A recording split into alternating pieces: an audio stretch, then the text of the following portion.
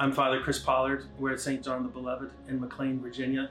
It's the 19th Sunday in Ordinary Time, Year A. We're reading St. Matthew, chapter 14. Our Lord walks on water. The apostles in the boat are tossed about in the storm, and they see him walking, and they cry out to him. We remember this, and we pay attention to the storm. We love the part about St. Peter walking across the water and then sinking. Be not afraid. Remember that? I think the most important part is to pay attention to what happens afterwards. They get into the boat and the wind calms down. The prophet Elijah, listening for the voice of God, knew that he wasn't hearing it in the storm or the earthquake or the tumult. He heard and recognized the voice of God in the whisper. So my challenge for you today is to pray long enough. 10 minutes, 15 minutes, 20 minutes.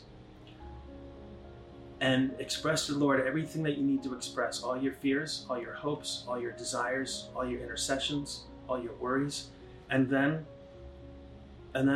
be quiet and keep on praying quietly. It might take you quite a while. But it's when our heart is at rest, confident that the Lord is in charge. When we're in the state of grace, we can be peaceful and listen to the Lord speaking to us. So the specific challenge is pray long enough that you're calm. You've said everything you need to say. And then you give the Lord time to listen. Long term, the challenge is to do that every day, every week, every month. And then you can begin to discern in a real serious way. I'll be praying that you do that. It takes a lot of patience. It takes a lot of courage to say everything that needs to come out of our mind and off of our heart in order to be quiet. We're afraid of that. So I will be praying for you. You'll do well.